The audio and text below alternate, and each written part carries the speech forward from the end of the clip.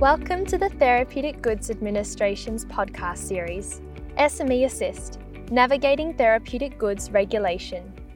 We appreciate that the regulation of therapeutic goods can be challenging to understand. Throughout this series, we aim to help small to medium enterprises, researchers, startups, and anyone new or unfamiliar with regulation to understand their obligations when it comes to supplying therapeutic goods in Australia. Please note that the information provided to you throughout these podcasts is without prejudice. It is not binding on the TGA, and you should get your own independent legal advice to ensure that all of the legislative requirements are met. Hi, I'm Steve from the SME Assist team at the Therapeutic Goods Administration, or TGA. Thanks for joining us for episode 2 in our podcast series, and if you haven't already, please be sure to hit subscribe and listen to our previous episode where we learned about the role of the TGA, the Australian Register of Therapeutic Goods, or ARTG, TGA's dedicated SME Assist service, and some of the things that have been happening here during the COVID-19 pandemic.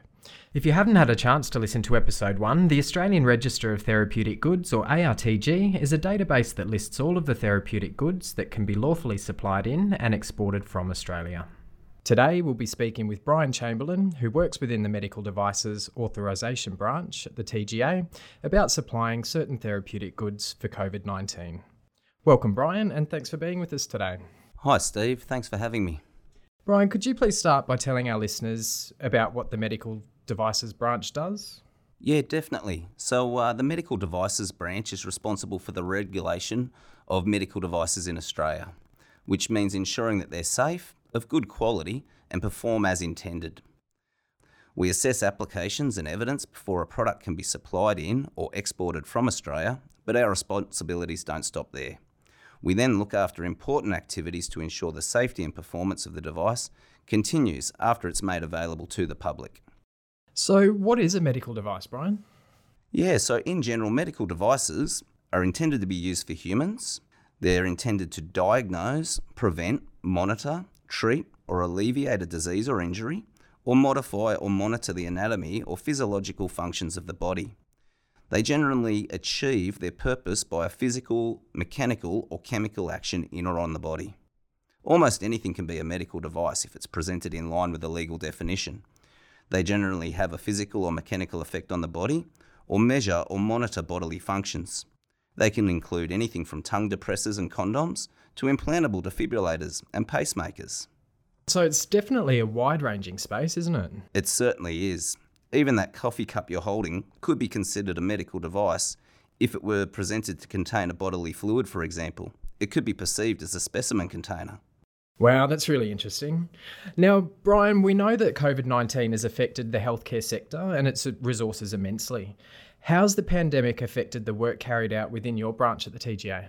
Yeah, it's been particularly challenging, Steve. We've seen very high volumes of applications coming in for products to combat the pandemic, such as disinfectants, hand sanitizers, personal protective equipment like face masks. We've seen COVID-19 test kits and temperature measuring devices. Does that mean that it's taking longer than usual to assess medical device applications? Understandably, there's been some delays, but we continue to meet our targeted timeframes while we prioritise COVID-related applications and associated activities.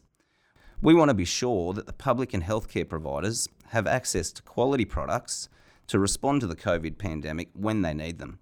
And of course, we have our normal business as usual applications for non-COVID products that are still coming through, so we need to address these as well. That's really reassuring to hear, Brian.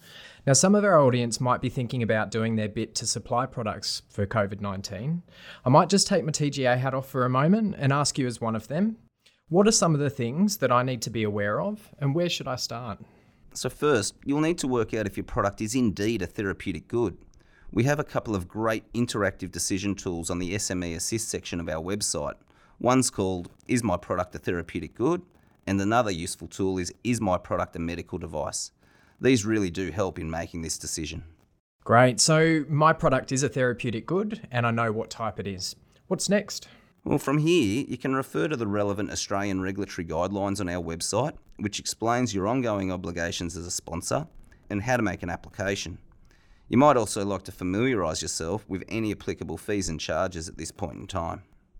Just a quick note for our listeners here that we also discussed the role of a sponsor in episode 1 of this series, so be sure to check it out. Now, TGA hat is off again. Brian, if my product is being made overseas, can I import it before or while I'm making an application? No, Steve. Prior to importing, exporting or supplying the product, it'll need to be included into the ARTG, unless of course it's exempt or excluded from this requirement.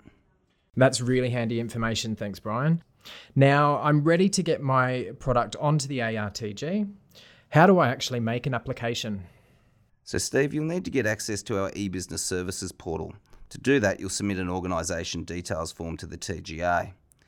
You can then refer to the relevant guidelines for instructions on how to complete an accurate application, or contact our dedicated info lines where we can provide further general guidance as well.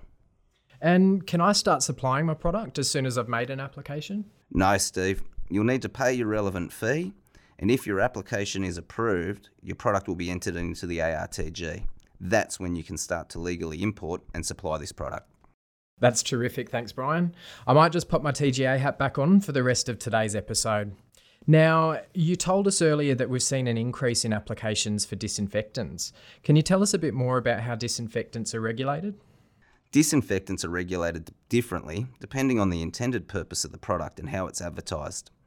Disinfectants will need to go onto the ARTG if they make specific claims like killing microorganisms or non-living objects that aren't medical devices, or if they claim to disinfect a medical device. Some disinfectants don't need to be on the ARTG, but they still need to meet certain standards. These disinfectants can only make general claims like kills 99% of bacteria and can only be used on non-living surfaces that aren't medical devices.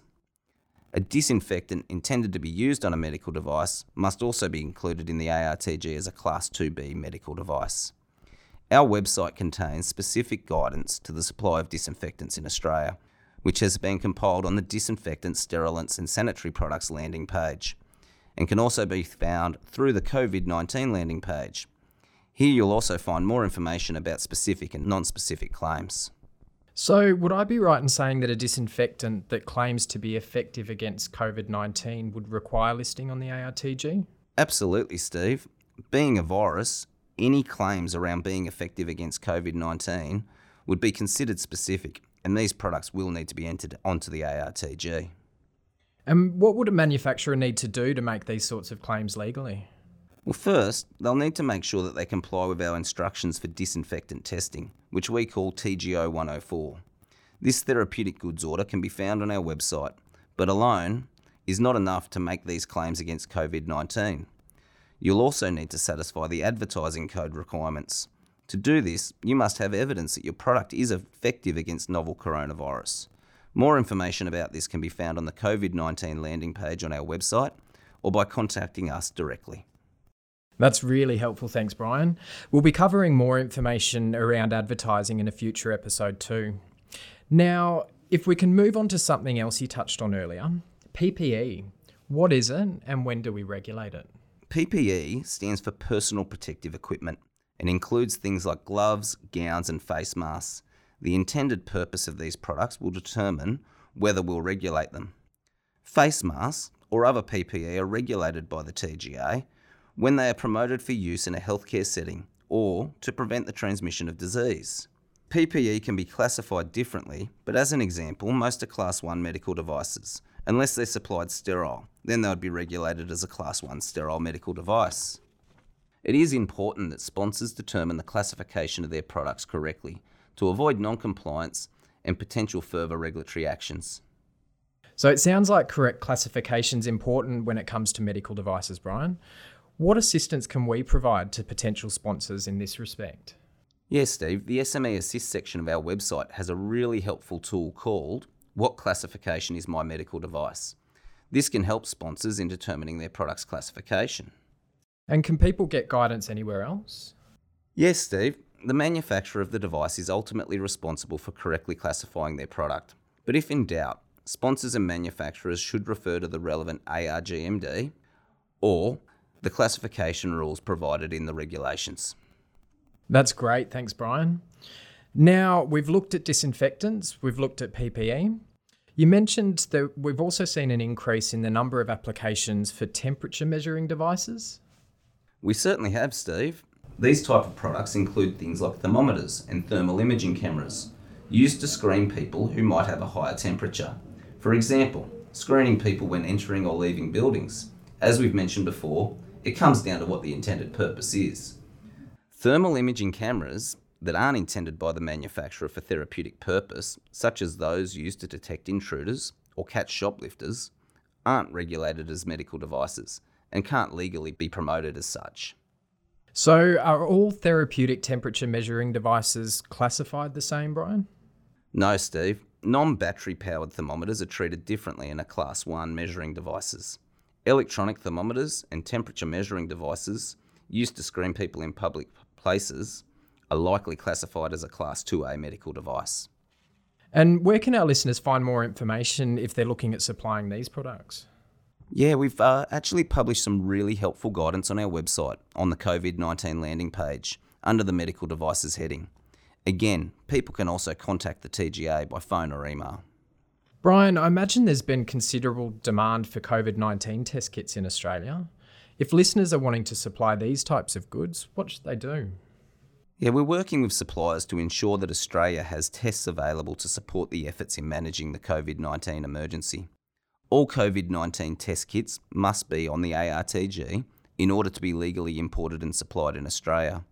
As the COVID-19 situation changes, processes around supplying test kits may also change, so we recommend that anyone wanting to supply them contact us for the most up-to-date guidance. One thing to be very mindful of is that the supply and advertising of COVID-19 test kits to consumers for home use is currently prohibited in Australia, and anyone found to be doing this could be subject to civil or criminal penalties. Thanks for that, Brian. So the last thing we'd like to look at today is the supply of hand sanitisers in Australia.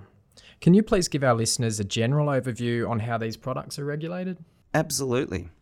Hand sanitisers are antiseptic products that can be either hand washes for use with water or hand rubs for use without water. Some hand sanitisers are regulated as general consumer products or cosmetics and not therapeutic goods. Here we're talking about products which claims are limited to general low-level activity against bacteria, again such as only kills 99.9% of the bacteria, and they don't contain certain scheduled ingredients. These products can't claim to kill viruses, for example. I'm sure there's a huge demand for hand sanitisers that can be used in healthcare settings. Have we done anything to make sure these providers aren't caught short on such important tools? Yeah, in response to the COVID-19 pandemic, we identified 2 formulations recommended by the World Health Organization, or WHO, and we've excluded them from our regulation. These are known as excluded goods. They must meet the requirements as outlined in the exclusion determination. They aren't regulated by us, but are still consumer goods under Australian consumer law. For more information, listeners might want to contact the Australian Competition and Consumer Commission, or ACCC. That's great to know. I'm also aware that distilleries around Australia have actually helped to fill, pardon the pun, a gap in the market using these pathways. Now, Brian, what else should we know about the exclusion determination? These products can be used in a healthcare setting and for personal use, as long as the exact formulation, manufacturing, labelling and advertising requirements are met. For example, if you make a product to all of the requirements, then add aloe vera, your recipe no longer matches and you cannot supply that to healthcare providers. You might still be able to supply this as a cosmetic type to the public though. More information on the requirements can be found on our website or by contacting the ACCC. And now, what about hand sanitisers that the TGA does look after? Well, depending on the ingredients and the claims made about what it does and what's in it, your product might be a therapeutic good. We regulate sanitisers if they aren't captured by the exclusion determination and make claims to kill specific organisms, such as E. coli or viruses, or are for use in the healthcare settings. These products are regulated as over-the-counter medicines, and anybody looking to supply them should read the Australian Regulatory Guidelines for OTC medicines. Check the COVID-19 landing page or contact us for guidance. Thanks for that information, Brian, and for being with us today. Unfortunately, we've come to the end of today's episode, so it's time to say goodbye. I'm sure our listeners have found your insight really helpful and informative. No problem, Steve. You're more than welcome.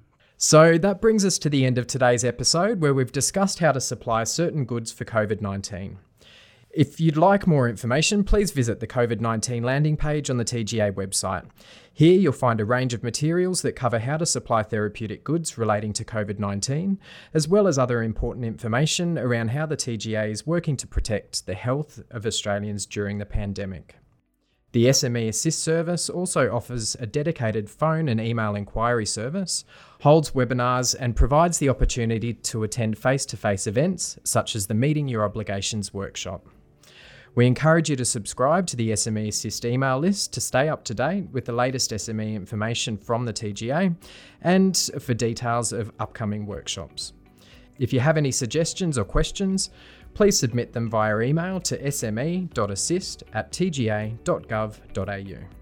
Thank you for joining us today. In our next episode, we'll be discussing the role of the TGA laboratories, so please hit subscribe in the Podbean app or wherever you get your podcasts, and be sure to check out our website at www.tga.gov.au for more information on the regulation of therapeutic goods in Australia.